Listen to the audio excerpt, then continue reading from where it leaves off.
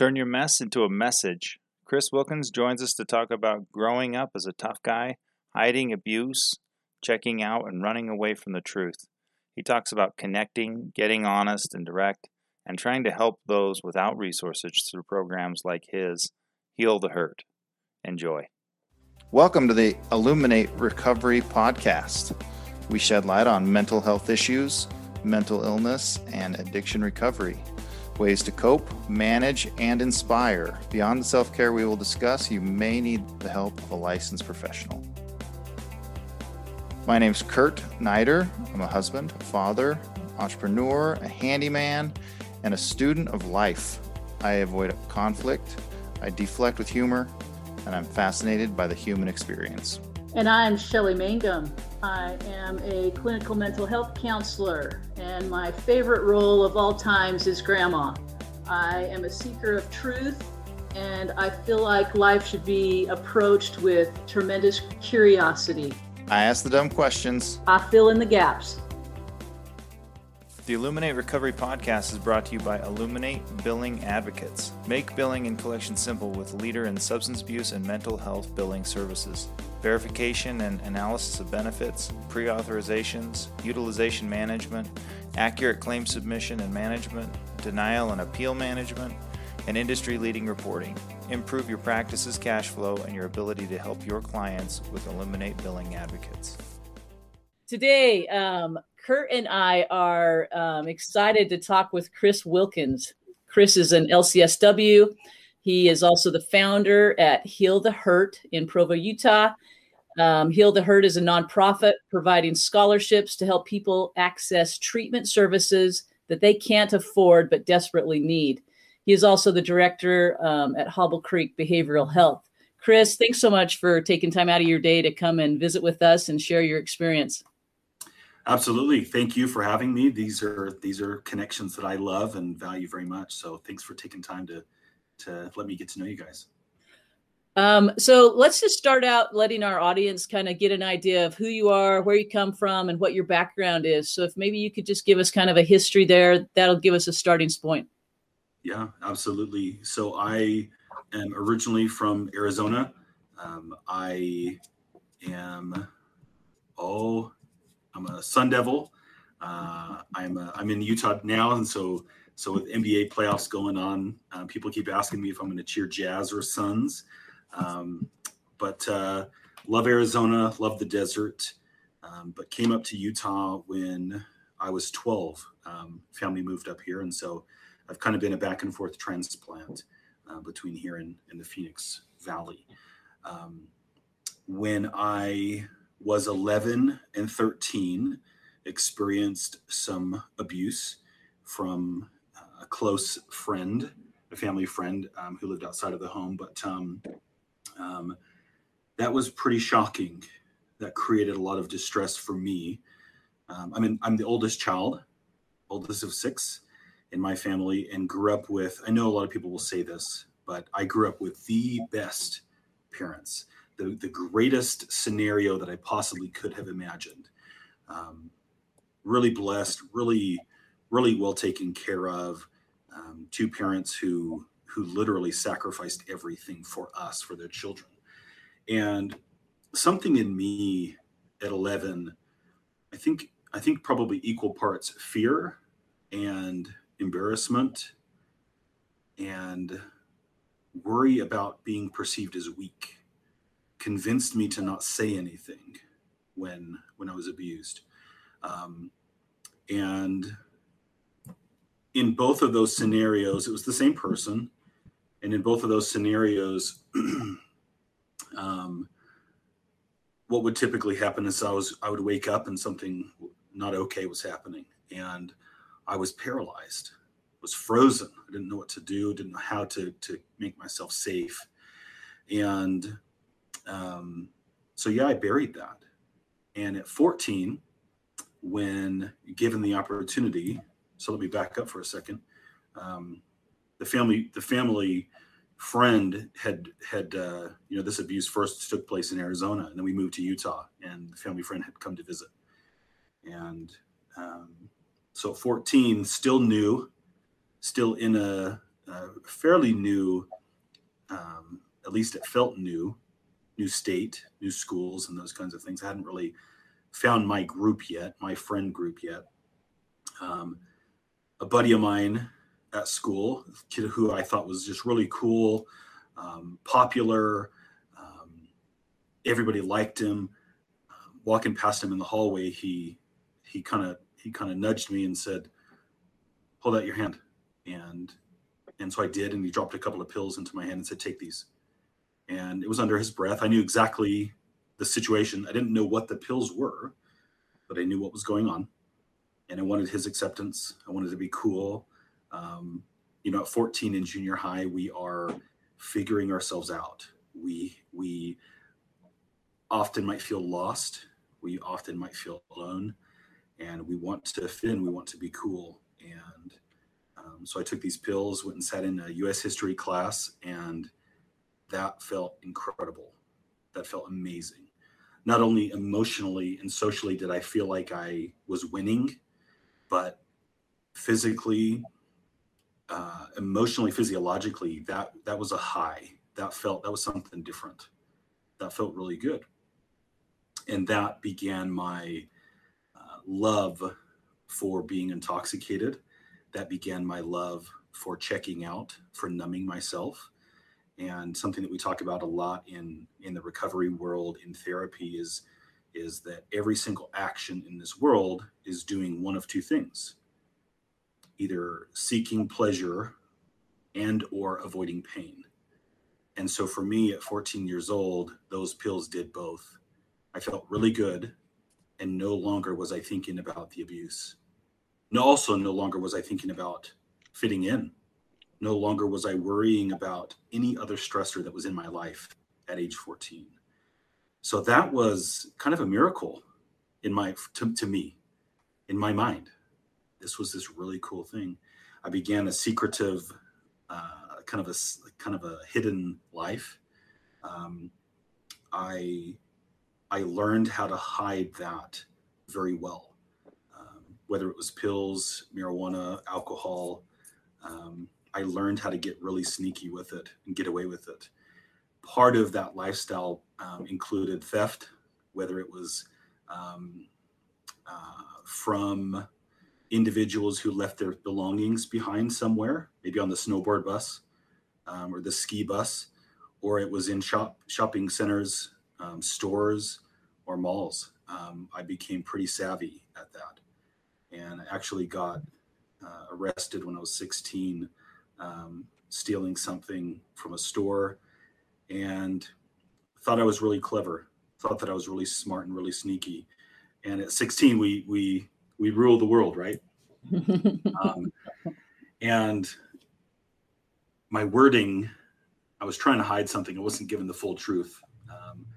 And something with my wording or the way I said something led the officer to dig a little deeper. And it was a rough time. I had to go home and share with my parents what had happened. And we had long talks. And throughout my life, I had many opportunities I'll just kind of throw up some air quotes and confess. I had many opportunities to say, this is what's going on. This is why it's happening. I'm not okay. I need some help. I could never do that for those same reasons that I mentioned before. I never wanted to devastate my parents. These were, this person was a family friend. It would have devastated everybody. It would have wrecked those relationships in my mind. And so as a codependent martyr, I guess I decided to just fall on that sword and deal with it and keep everybody else from hurting. And my technique, my method for that was continuing to drink, continuing to check out. Along the way, I discovered girls. I discovered deceit, being deceptive, adrenaline. I very much enjoyed getting away with things and being really sneaky. And so that led to a lot of chaos and contention and struggle and pain that impacted. I played some sports in high school, and that impacted my effort there. That impacted my performance there. It impacted relationships with coaches. And I think in some ways I came off as having an attitude when in all reality, there was a lot of the other stuff under the surface that I hid. So fast forward to, I don't know, after a while, changing my ways, or not having a supplier, or wanting to change, wanting to commit to be better or whatever, would have some periods of doing really well, and not really acting out, not struggling with a substance or behavior, and ended up getting married, had a child, and life was good. And I found myself back in the thick of checking out and numbing out. And that created a lot of tension, jeopardized the marriage. Ended up that she had some addiction issues too that resurfaced. And so here we have this child, born to two addicts, born to two people with struggle, two people with trauma, significant trauma. And we ended up divorcing and co-parenting. And so that became a something of a maybe opportunity to learn how to live outside of myself better. Being a father is the most important thing in my world, in my life, and it's been ever since she was born. And sometimes that comes at the expense of other important things in my life. But I guess once you become a parent, or at least for me, once I became a parent, it was like the world changed. When that happened, there was a desire to live differently, more motivation to be well, to be healthy. A couple of years prior to her being born,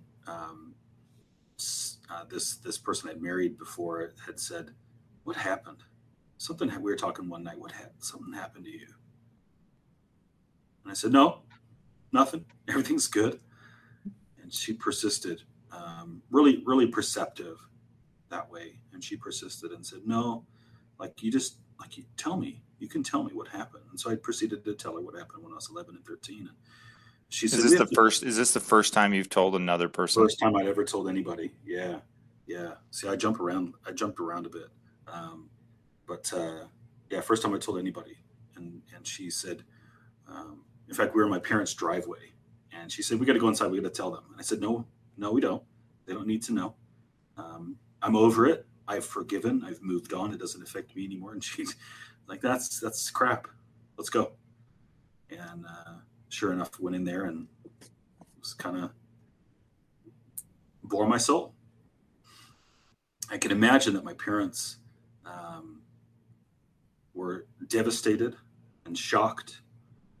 And maybe because of my relationship with my parents today, thinking back, I can only imagine a sense of relief that they must have felt for understanding why from that early age was there this struggle. Why were all those things happening? Why was my personality the way that it was? Why did I choose the things that I did? I can only imagine now that there was a little ounce of that relief, because now they got it. Now they understood. It didn't erase the past. It didn't take away that pain, but maybe being able to know why, or that there was a reason, there was a cause, maybe brought some relief. There was I'm going to jump to the future for a second.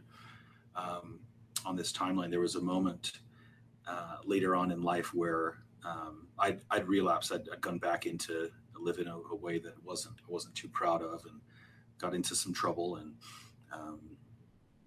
had to reconcile that and get some treatment of my own and everything. And a couple of years after that, there was a celebration. Things were good. I'll say it that way, kind of vaguely. Things were going really well, and my mom and dad got to attend a little ceremony for me. And I remember my mother hugging me and whispering in my ear, "I'm so proud of you. I wish that back then, amidst all that struggle, I could have seen forward to today. And that's really powerful for me and for our family, because in the midst of struggle, I think we are paralyzed so often. I think we get stuck in that sorrow. I think so often we get stuck in the pain rather than considering that maybe this is temporary. Maybe, that phrase, this too shall pass. Maybe on some level, this will all make sense someday. And we'll be able to look back and have some understanding.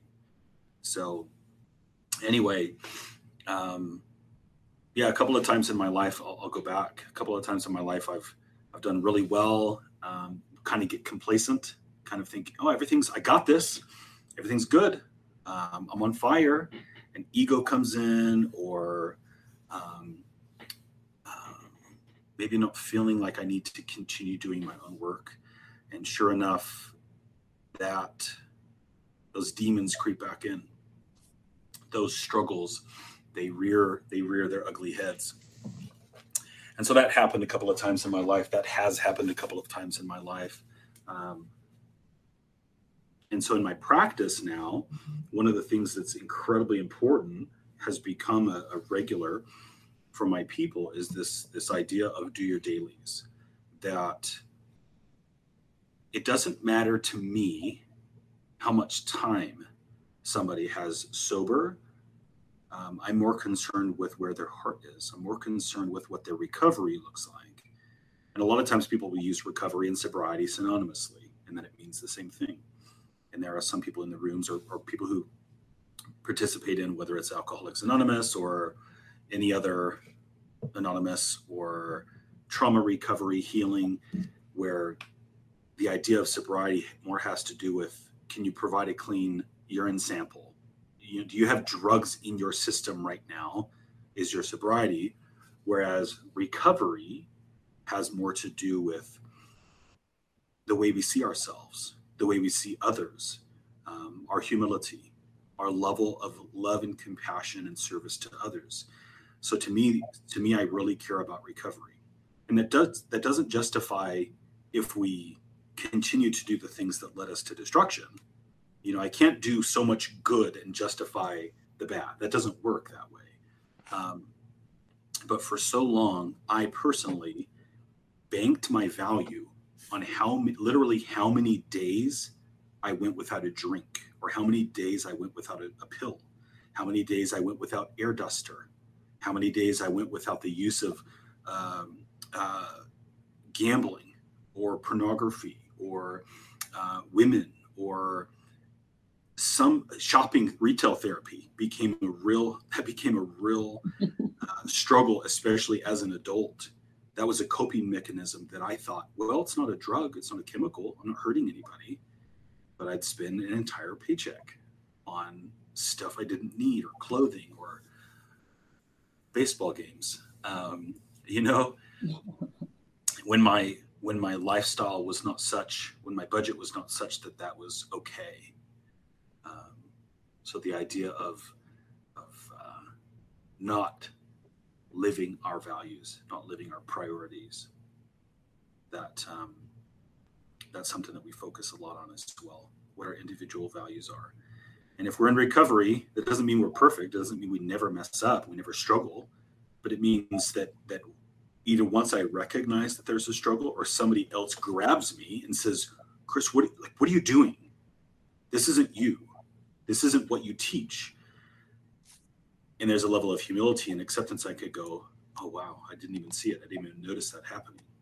Like, thanks so much for raising my awareness. Thanks for saying something about it.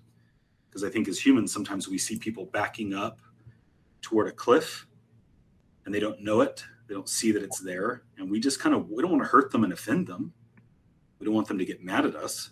And so we just watch them do it. We watch them teeter and eventually fall off that cliff. And if they survive it, they might ask the question, like, why didn't you say anything? Like, why didn't you help me? Why didn't you save me from myself?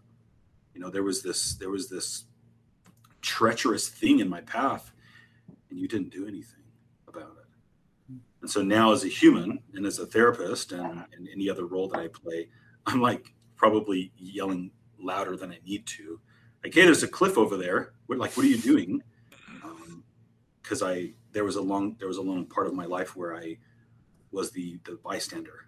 I would just look on as somebody would fall into that kind of a struggle, and I'd rather not risk that by inaction anymore. Well, Chris, you bring up, I want to just jump in there, is because I'm hearing this theme, right? As you talked about your, being abused and waking up in the middle of the night, being abused and being frozen. There's a lot of people that can't put words to what happened. I've talked to people who have said, this happened to me, this trauma happened to me. And it's like they can't make sense of it. And when you give them the words like you just did of, I was frozen, I couldn't move, I didn't know what to do with this, that it starts to make sense of, oh, they didn't give me a choice, right? Because we so often, the only thing we can control is us. So if it's our fault, if we made the problem and the error, then we can do something about it. And so we own it, right? Just like you did. You have to own it. You have to carry this heavy load, because if you don't, it's going to mess up your family and it's going to mess up relationships. And I'm sure that at that young age, you also had lots of thoughts about, I'm messed up. This must happen to me because I'm messed up, and, something's wrong with me. And so I don't want anybody to see that, so I can't talk about it. Exactly. Especially in a culture that, or a community that I was raised in, that if we mess up, there's badness to that. And I think Brené Brown talks about it the best, in my opinion, the difference between guilt and shame. Guilt is good. It tells us we have a conscience. We're not sociopaths. We recognize we messed up. Whereas the shame is, we are messed up. We are bad, and that it's our existence. And a lot of our work is around that, recognizing that we make mistakes. We're human. Mm-hmm. And there is no shame in our humanness. There is no shame in the mistake. But the invitation is, with love and with compassion, let's do something about it. How can we halt the cycle? How can we get out of this loop of destruction? And that's something I've had to apply in my own life, and come up with kind of my protocol for what keeps me safe, what keeps me healthy, what keeps me moving in the right direction. And I try to give that or encourage my clients or my people to do something similar. Not my style, not my exact dailies, but what is theirs, what's realistic for them, according to their schedule, their interests, their level of rebelliousness or resistance to things. Because it's hard work and it's uncomfortable, but if there's a willingness, then I very much believe we can break so many bad habits. We can overcome so many traumas and problems and distresses, that people can truly be happy and feel joy. So, yeah, I look at the analogy of like the princess and the pea, maybe, and we all have a tiny little pea that's down there, and we can throw as many mattresses on top, and I'm totally distorting the story, but we can throw as many mattresses between ourselves and the pea, but we're still going to feel it. It's still going to be felt until we rip off all of those layers and get to it and figure out what it is and deal with it properly, Yeah. Well, and it's so powerful to normalize it. Freezing in that kind of a situation is a normal human response, right? It's a normal human response, but we somehow think we're flawed because we didn't do anything or say anything, but we don't realize we couldn't, right? You couldn't, people can't. In those situations, sometimes they can't. And recognizing that's a human experience allows them to maybe take a breath and go, oh, all this shame that I put on myself isn't real. Like I didn't have the power to do anything about that anyway. So I love the way you talk about that, because I think it is super freeing for people. Yeah, I think it's important for us to recognize and not wallow in it. Let's not just like commiserate and be weak in always being in pain, but there's a lot of gray area or a lot of middle ground between I'm perfect or I'm awful. There's so much middle ground there, and I think we probably, I don't know the term for it, but we just probably go back and forth on some level of some days, wow, I feel really good, I'm loving it, life is great, and I might stub my toe every now and again, but overall things are awesome. And then there are probably moments where we're like, why Me? Like, what did I do? Why do I feel like I can never catch a break? And we need to normalize that, or naturalize that. I like to play some humanize. Yes, I love it. So I kind of think of normal as reasonably healthy, whereas natural or human, it's like a typical thing. Hey, this comes up, this happens. We don't want to consider it normal and healthy and forever, but let's acknowledge that this is a thing. And then I think we're better prepared and equipped to do something about it. So, yeah, I agree. And one other comment that you made too is that as a 12-year-old and a 14-year-old, if you were to tell your parents, who you fully acknowledge were amazing, wonderful parents that were open, you could have conversations with them. Had you told them there were some huge consequences that you didn't have the maturity to navigate that, right? That was more than you could manage, to think that this is going to ruin lives, and maybe this person's going to go to jail or whatever it is. You're holding on to that. What would you tell somebody today from the perspective that you're at today that's in that situation? The perspective today I say this: you're not alone. You're not bad. You're not broken. You're not weak. These things unfortunately happen. And I have a belief that anybody who does those things has had something of that nature done to them. We don't create these ideas on our own. We have to learn them somewhere.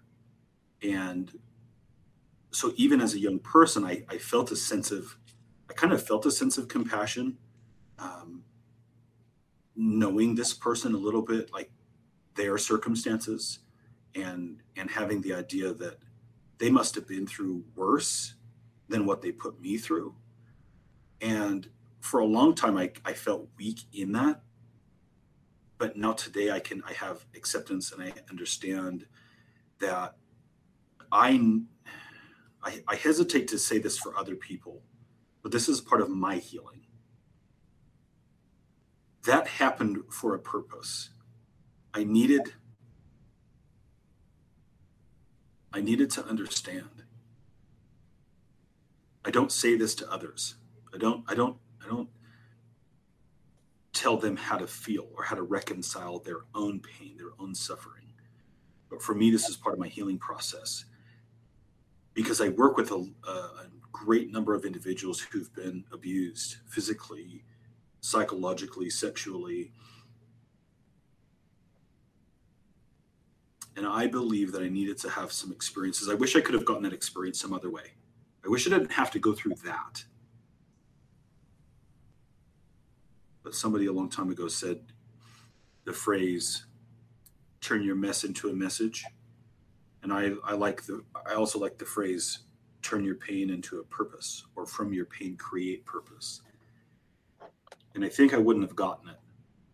I think I wouldn't have had the compassion or the understanding or the ability to connect with somebody else had I not gone through those things. I just wouldn't have noticed it. And so by no means would I say, like, yeah, if I could do it all over again, would I want to go through that again? Absolutely not. No.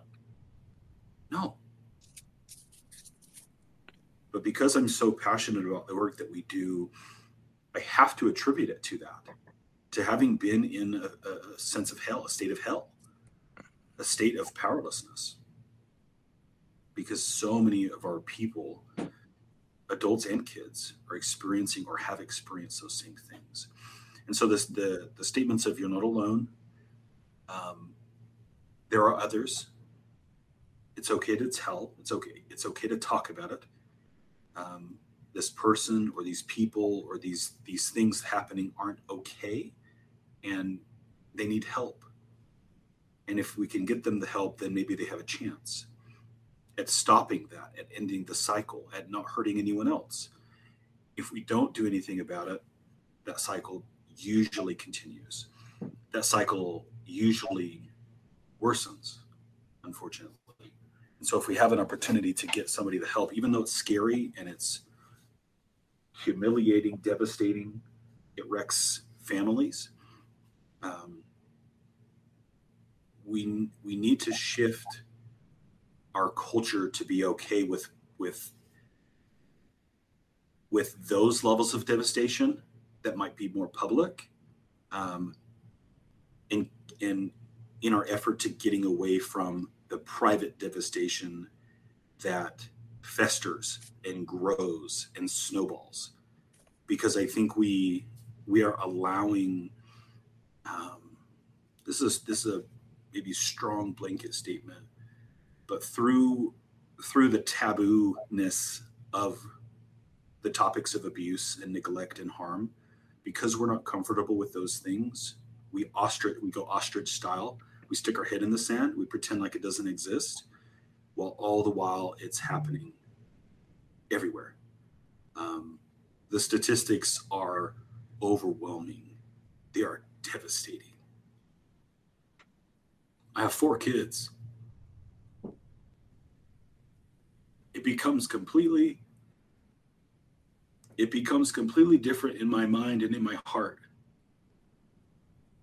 when I go from thinking about myself dealing with pain, being a victim, being hurt, and then when I start to think about if this were to happen to my child.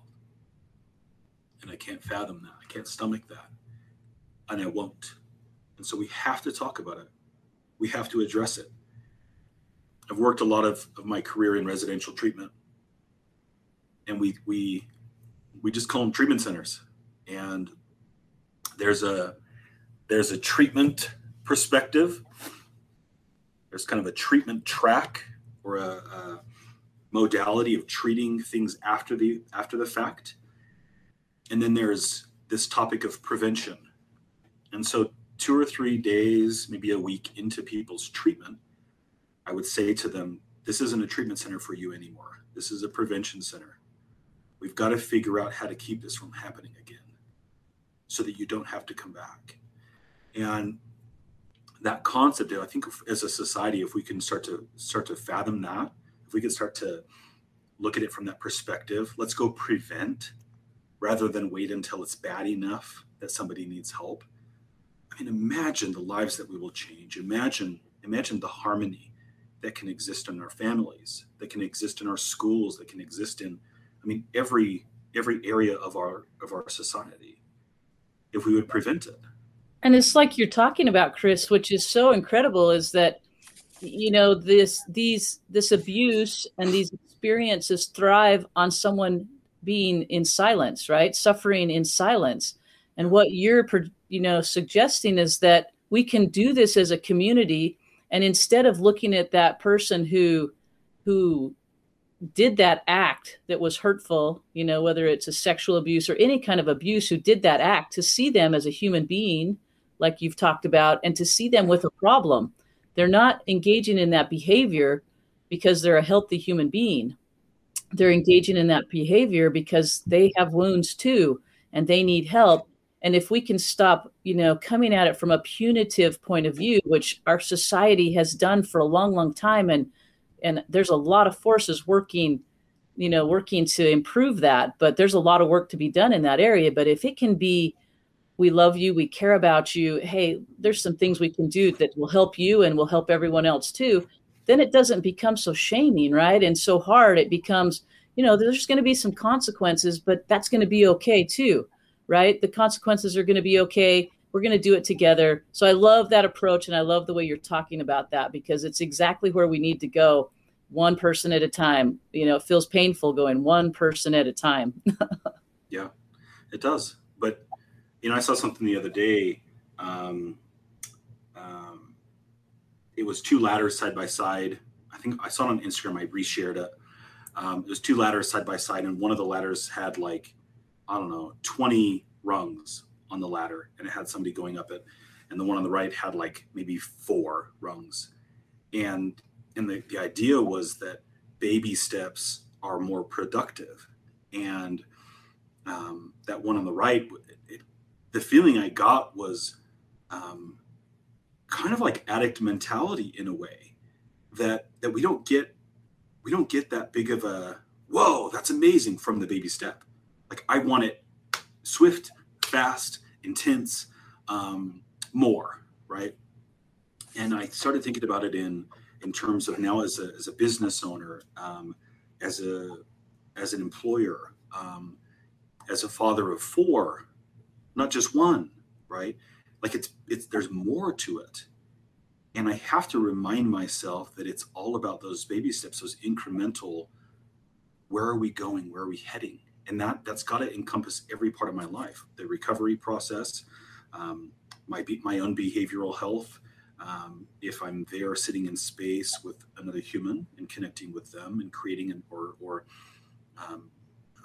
sharing that space for them in their healing and trying to be a catalyst, if I'm not on point with my own stuff, how am I going to be a father? How am I going to be a husband? How am I going to be a beneficial therapist? And, you know,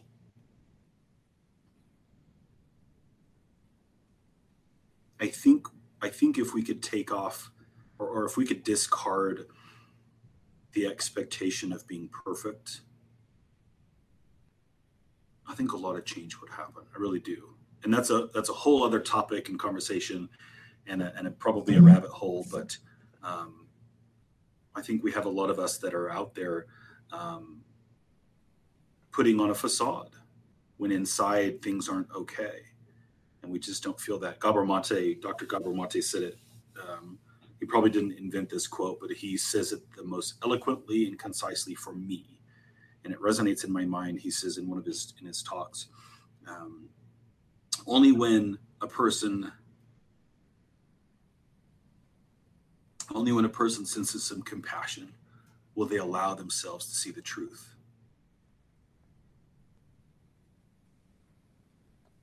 We have a movement in our society, the My Truth movement.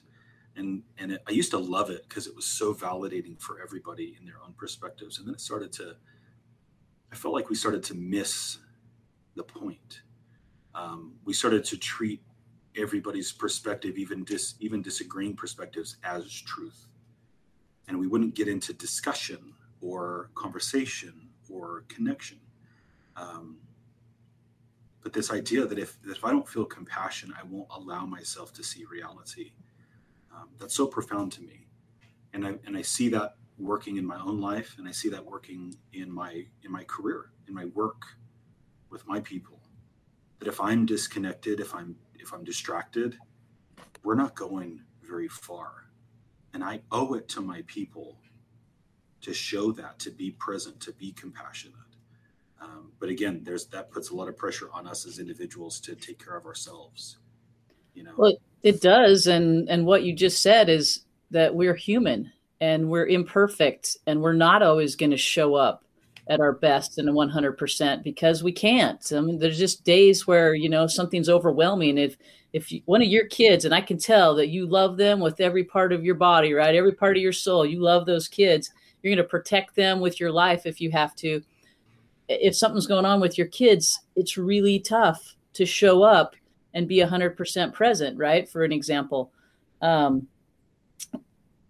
so you have to allow that, that give and take of, and acknowledge today I am not 100% right here because I got something I'm worried about or whatever it is, and allow that imperfection, right? To talk about it and speak it out.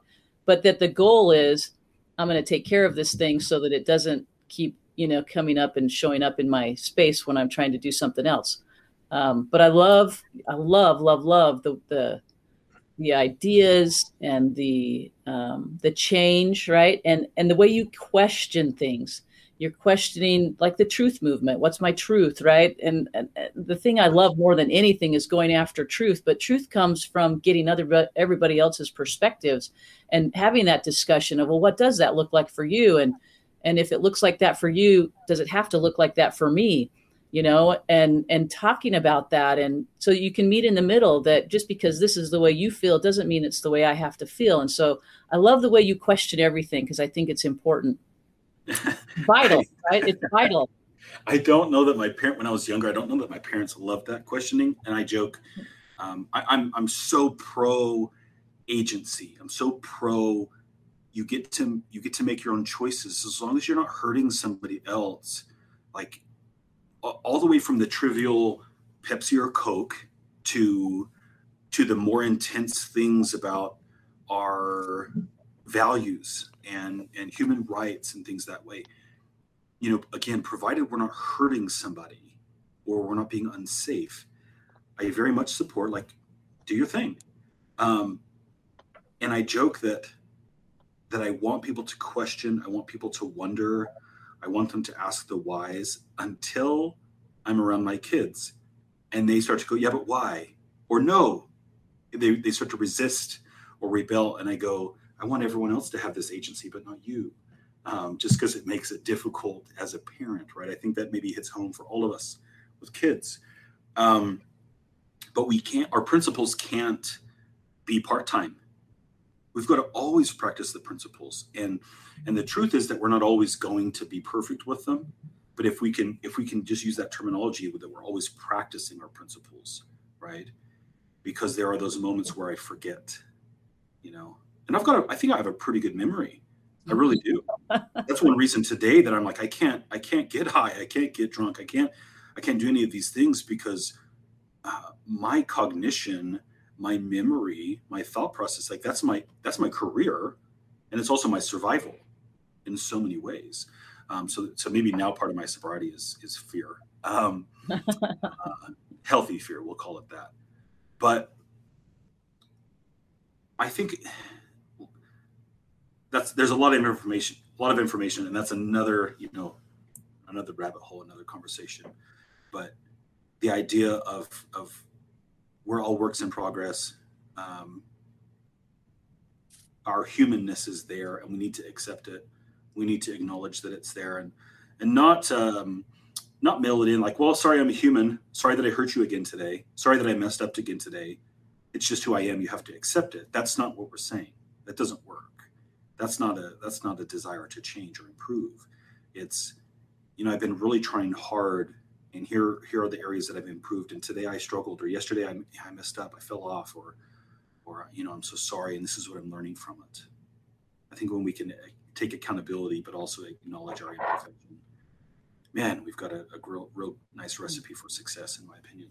Right. Well, and you talked about that idea. I love this. What you said was, all of the good in the world, going around and doing good, and making a difference here and serving this person here and showing up for your family does not justify the bad behaviors that you're engaging in, right? You can do all of that good and try and go, well, I do all this good, so it must be okay. It doesn't justify it. It doesn't make that okay, right? And that's a lack of integrity in your system, and your system knows it, right? It's incongruent inside your body, and so it creates this chaos inside, and so it's not okay. But I can't tell you how many people I've talked to, and they're like, you see that pattern, right? You see this shadow over here that's just causing them all this grief, and yet they do so much good, right? So much incredible things that they can do. So I want to ask you a question. I think this is an imperative question. You talked about your kids, and I think so many people are worried about our kids because the research says that 1 in 3 are going to be abused in one way or another, and maybe sexually abused for women, and men maybe it's a little less, maybe it's not. I don't know. That's questionable, but that's worrisome to me as a mom, and to you as to us as parents. And what is that conversation that you have with your kids that changes the dynamic that you experienced as a child? That it's okay to talk about feeling unsafe. I think there was a generation where, again, just the taboo things, those topics, it was like, well, we just don't talk about it. It doesn't happen. It doesn't happen until this point. Sex doesn't happen until you're married. We don't hurt each other. We don't punch each other. And it was just like an all or nothing. Just don't do it. And I think our generation now, I think our society now is more open to talking about it. I'd like to think that. Maybe I'm wrong. I think there are more avenues to talking about it if we're willing. Mm-hmm. I think there are a lot of people who are in distress because they don't know how to talk about it with their kids. But some of the conversations that we have with our little ones are let's use the issue of sexual abuse. Nobody's allowed to look at you there. Nobody's allowed to touch you there. That doesn't work.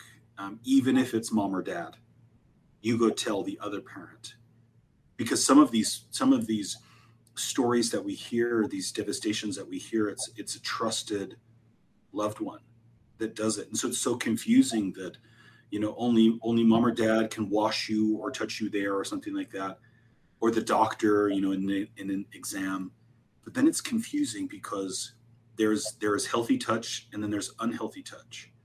And if I think about a child brain, our ability to understand and really comprehend, we've taught them all or nothing. It's either no touch or yes, it's okay. We need to look deeper than that. We need to clarify. And there are actually a few books that are really good, I think, that talk about this, children's books.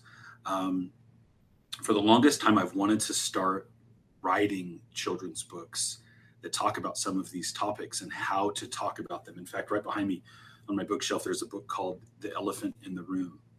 And as an adult, I'm in my 30s, and as an adult, I still prefer picture books. And there's a lot of great content out there, a lot of great stuff that I like to read.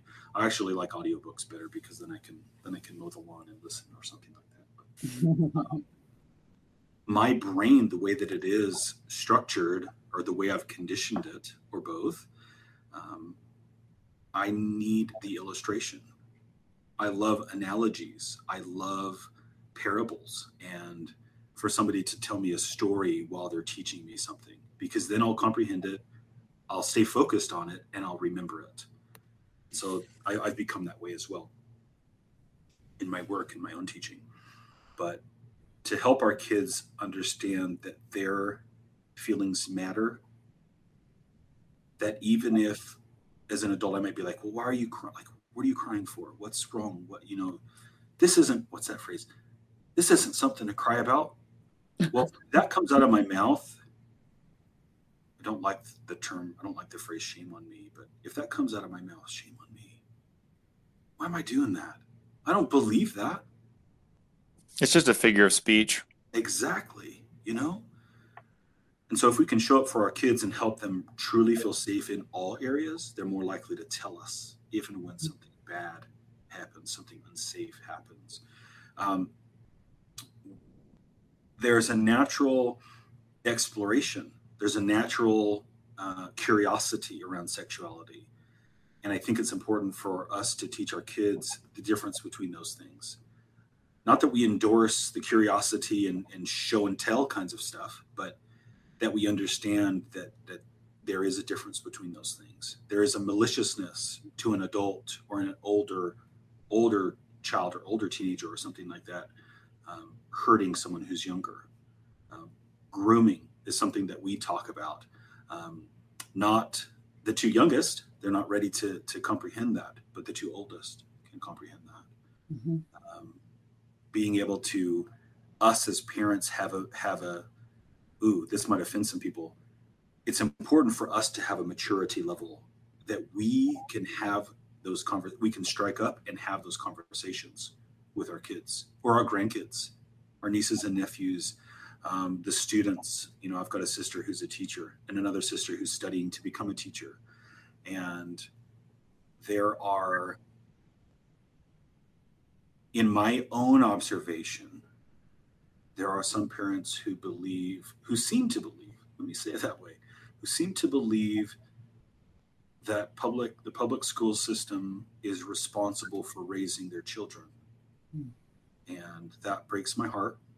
I can certainly understand the convenience of that, but it breaks my heart for those kids. It also breaks my heart for the parents, because I do believe that somewhere down the road there will be some regret. But I think we have a responsibility, no matter what hat we wear, to support our children. These are our future leaders. I know the cliches, the future leaders of our world, our future presidents, our future doctors, and all of those things. But I don't take that those roles and responsibilities lightly. It's really important for us, for us to take time for our kids to matter, for them to know that they matter. And that if they're concerned about something, if they wonder about something, that it's okay to ask, that we aren't going to get mad at them, that if, heaven forbid, something bad happens, an abuse, bullying, if something happens, that it's not their fault, that they don't need to protect us and our hearts, that they don't need to hold that secret in. You mentioned a second ago, Shelley, like our body feels it when it's incongruent, and that could be, you're kind of referencing our own actions and our own value system, but even those secrets, we're holding it in, and it's a foreign object, it's a toxin, and so as we hold it in, it's doing damage, it's destroying the body, it's destroying the soul, it's causing a lot of harm and havoc, and so we've got to learn how to safely and appropriately and maybe even diplomatically, like, get those things out.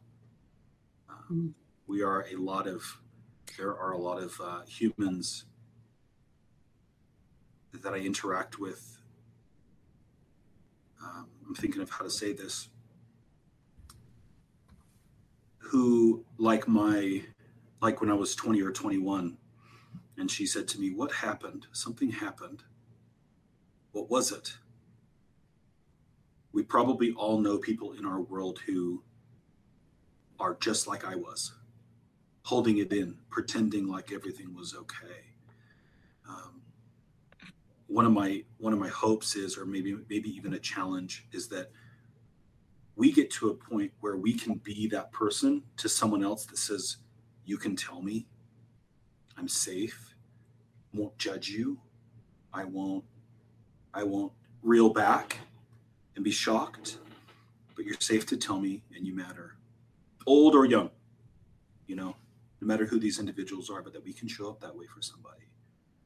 So. Yeah, you come from a compassionate stance kind of in all of these circumstances, right? I mean, I think, like you're saying, as a parent, that's sometimes harder to do because it's stressful, but it's one of the most obvious places. With a child, we should certainly be compassionate. I think one of the things that's interesting to see as kind of emotional intelligence grows in the world, that's becoming more acceptable and more demanded as like an employer, right? If you have an employee who's not performing, the metrics aren't there, you really need to start with hey, what happened? What's going on? What's the personal story or whatever? And it's powerful, I think, to go back, even as an individual who's abused, that you were inclined to feel that way about your abuser, right? And you felt like it was a weakness, but it's not a weakness. Like the power in the assumption for you as a child that your abuser had been abused, right? Like that. To me, I think that's such a powerful thing to think that, an 11 or 12-year-old had thought. And obviously that's turned into other things, tell us about Heal the Hurt. What's the background with Heal the Hurt and how does it work? I have worked in the prison system. I've worked for county-funded programs. I've worked in the exclusive treatment centers where where people who are very well off go. I've seen individuals with absolutely nothing and maybe less than nothing, if that's possible, who needed help, and I've seen individuals with millions and millions of dollars who needed help. And being able to do work in both of those extremes as far as socioeconomic status and privilege or poverty, I've noticed some differences, a few differences, but more than anything, so many similarities. There were so many times where somebody had no resources, but needed help and was willing. And in both these, the main treatment centers that I spent the majority of my career working in, a lot of scholarships were offered or funds were available.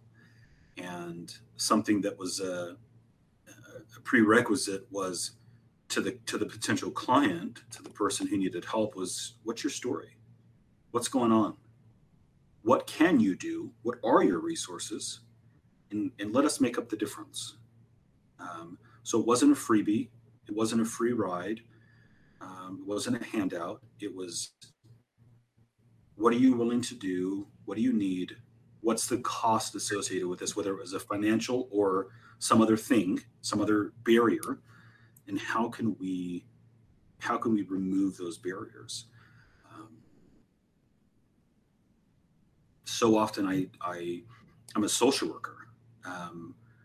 When I went to grad school, I was trying to be a psychologist. I wanted to get a PhD in psychology, and I applied for 2 years and didn't get into any of the schools. And Arizona State had accepted me to their MSW program, and I turned it down. I don't think I told them that. Well, I turned it down. I don't think I told them why. And a year later, there were some personal things that were going on, and a year later, I called them up, and after not getting in again to the psychology programs, I said, could I, you accepted me a year ago, could I still come? And they said, yeah. And that's why I became a social worker. And one of the reasons I didn't want to do that, because I had this idea that they just handed out food stamps for some strange reason. I don't know why that was my bias or my stigma. Because if I were given the option to go back and be a psychologist, I wouldn't do it. I love the study of the brain, but I couldn't do, and if a psychologist ever listens to this, they'll probably comment like, that's not what we do. We don't do that all day. But I couldn't do testing. I don't like testing. I love to converse. I love to meet the person. I'm way too social of a person to do, to have like a lot of clients that I only meet 1 or 2 times. I like to see people at the beginning and then see them when they fire me, when they say, I don't need to come here anymore. Thanks for what you did. And I'm going to take it from here. I love that. That's a huge warm feeling for me. But so many times that bleeding heart, some people call this codependency, right? And some people call it compassion. But I would see where people needed help and they just didn't have the resources. And nobody becomes a social worker or therapist to make millions and billions of dollars. It's just not, you don't choose this for the money. And I have a brother and my dad are both in finance and accounting and they work in money. And so when I have those kinds of questions, I ask them, hey, what should I do? They're the experts on that. I might have made more in my career doing that, but I don't think I'd be happy. I want people to get the resources that they need. And so we opened this foundation. It's a nonprofit. We're pursuing 501c3 status so that we can have those kinds of benefits to it for our donors. But literally 100% of anything that comes through to Heal the Hurt nonprofit goes to scholarships. Nobody's paid. There are no salaried employees. Everybody's a volunteer. When we don't have scholarship funds, we just do it. We just write it off. We just tell the person, like, we're going to give you the service and essentially it's kind of the honor system, like, do well with it. Don't take advantage of it. When we do have funds available right now, we just started a campaign. There's a person who's worked in the recovery field for quite some time who was in recovery and has lost it, is really struggling and is back in the throes of addiction. And they have incredibly limited resources, and the resources that they do have are kind of disqualifiers for most treatment centers here. There are a lot of treatment centers, and I might offend somebody too. There's a lot of treatment centers out there. I'm really picky. I know what good treatment is. There's a greater importance in my mind to figure out how to put somebody through the right treatment center for their personality, for their story, for the emotions that they're dealing with, than finding the cheapest one. But we have We have relationships with a few treatment centers here locally and some other parts of the country that are willing to do some scholarships as well. And so it's kind of a mutual partnership where if we're able to raise the funds for this particular person to get back into residential treatment, the treatment center is willing to reduce their cost, reduce the expense for them to go through. So that's our mission. Somebody that needs help but can't do it, we want to do it. We want to be able to provide for them. Somebody said to me a long time ago, there's a difference between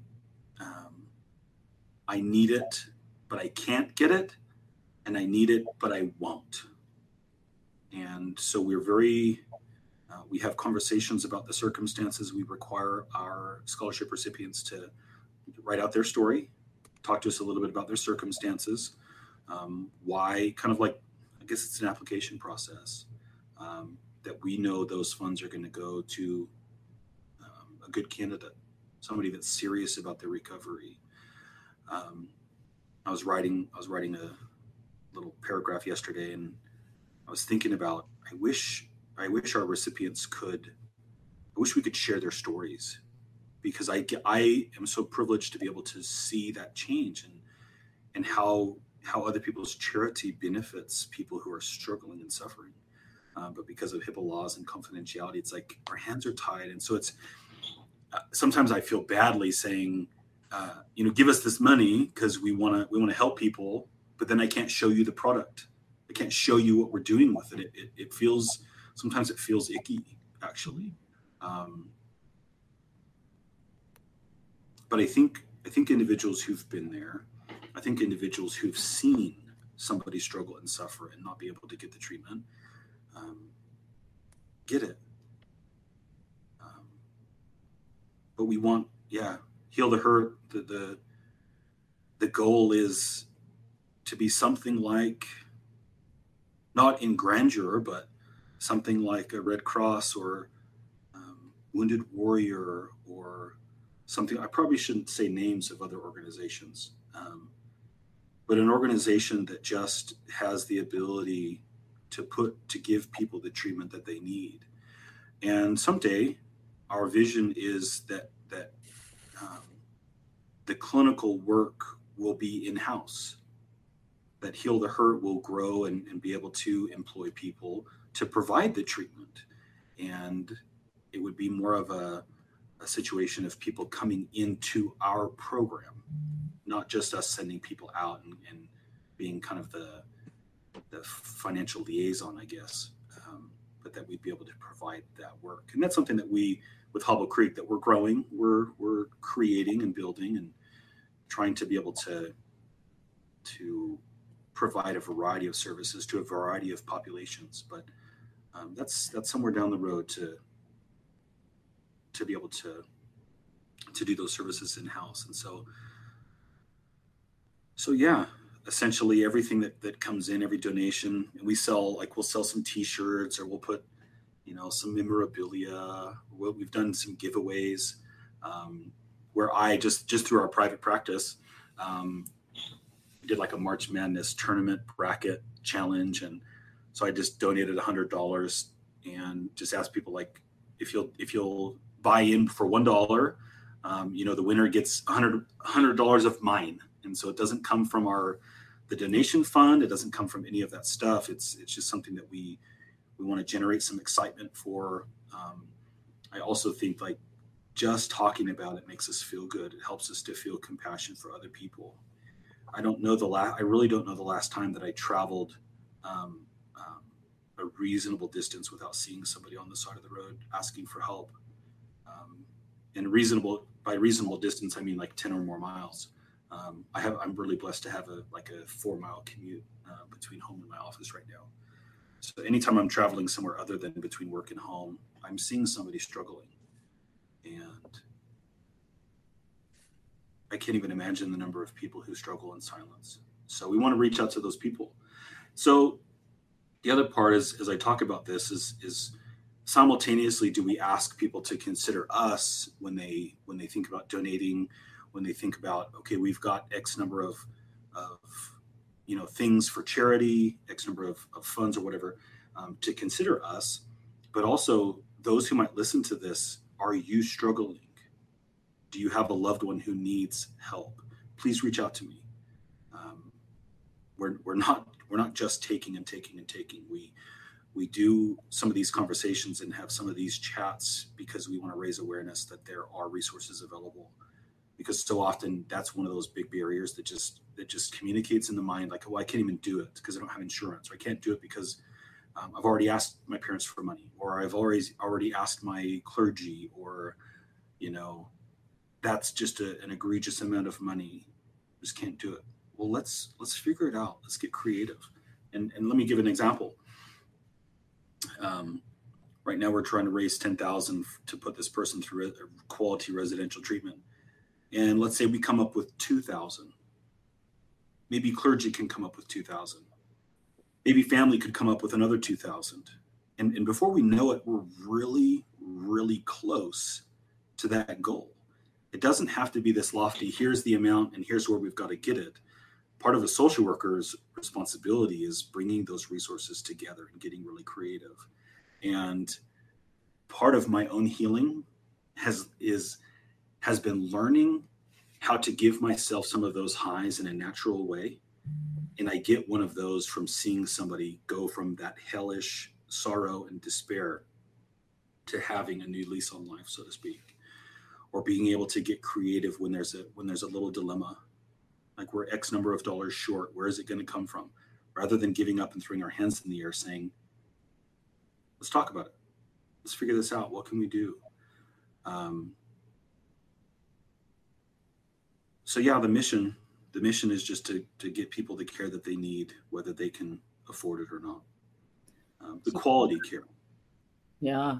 Chris, I'm imagining, you've done just a great segue into, how does somebody give? How do they connect with you? How do they connect with Heal the Heart?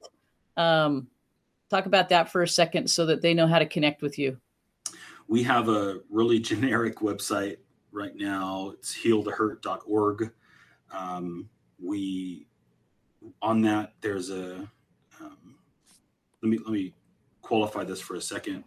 I see a lot of, without saying the names of these other things, where you can go donate to a cause, but they take 10% or they take 20%. Some of the organizations that maybe the donation goes to fund their building, or it goes to fund their overhead or their salaries of their CEOs. And my cynicism starting to come out here for a second. I apologize. So we opened a Venmo, and Venmo doesn't charge anything for those donations. It doesn't skim anything off the top. And so I felt really good about that somebody's donation went completely, entirely to this cause. On our website now, I think it gave us the opportunity to do a PayPal as well. So on our website, you can find our Venmo, you can find our PayPal. We also invite people. We do have some single parents. We do have some individuals who get evicted from their home residence, and then they find new housing and they need things like couches or maybe clothing, especially winter coats and things like that. We don't want to turn into Deseret Industries or Savers or something like that, but there are those moments where somebody says, "Hey, I've got this. I was going to run it down to the thrift store to donate it. Do you have anybody that could use it?" And sometimes we say no, and sometimes we go, you know what? That's actually just visited with somebody who needs exactly that. Let's figure this out.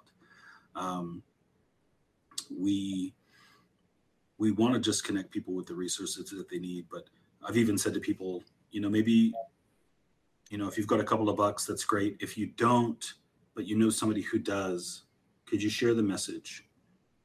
Just spread the word at what we're trying to do. In the future, we will be doing this more consistently. COVID kind of wrecked a lot of stuff for us, didn't it? Oh, my heavens, yes. But we've been starting to plan some workshops, some psychoeducation type things, some groups on the topics of relationship issues and communication, trauma support groups, teen and child themed things, issues that fathers deal with, issues that mothers deal with, step parents or blended family dynamics.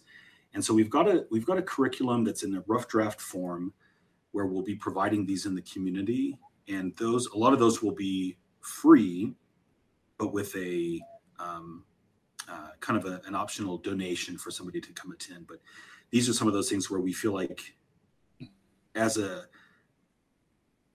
clinicians or as people who've maybe been there, I feel a great responsibility to share that with the community. Again, whether you can pay for it or not. If you can and you can donate, then that's great. That's amazing. But we want to create a normalcy of going and accessing those resources.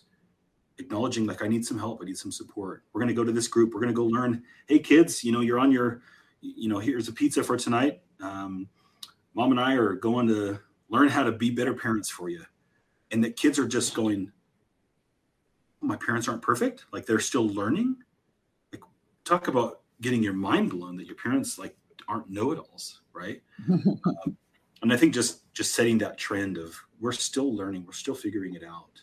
I've been doing this work for a long time, and some people, I'm a supervisor and I'm an employer and I'm a director and those things. I'm a patient too. I'm still figuring it out. Mm-hmm. I'm still learning. I don't think we understand what the word expert means. I think we put that term on a pedestal. I think we just expect that it's perfect, that it's all knowing, and it just isn't a real thing. So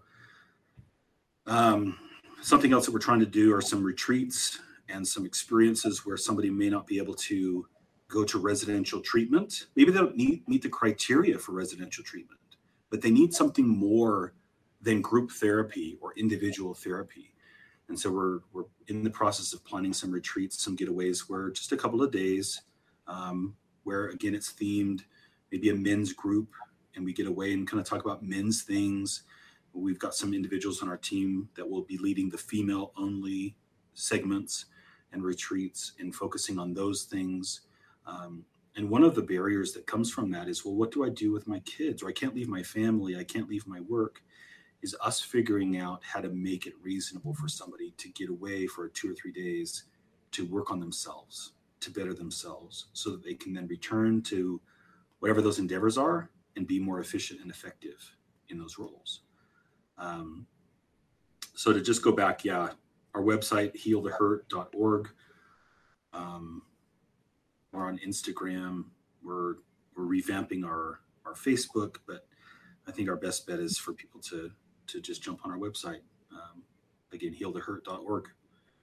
So that's cool. Incredible work that you're doing, Chris. I just applaud that. And matter of fact, I might have to connect with you and see how I can be a part of that, because it sounds like the exact movement we're talking about. There needs to be change. So thanks so much for being willing to share that and share what you're doing, your vision of that, where it's going, and definitely there's a huge number of people that have been instrumental. You and your team have been instrumental in helping, and so kudos for that as well. And I hope you'd be willing to maybe jump on the show again sometime, and we'll do an update and see where things are at in a bit. Absolutely, I'd be honored. That'd be great. I appreciate you guys so much. Thank you for inviting me on and spending time with me. This is very beneficial for me as in all those roles that I play and all the hats that I wear, like I was mentioning before. So I appreciate your time. Yeah, thanks for being here. Appreciate your big heart.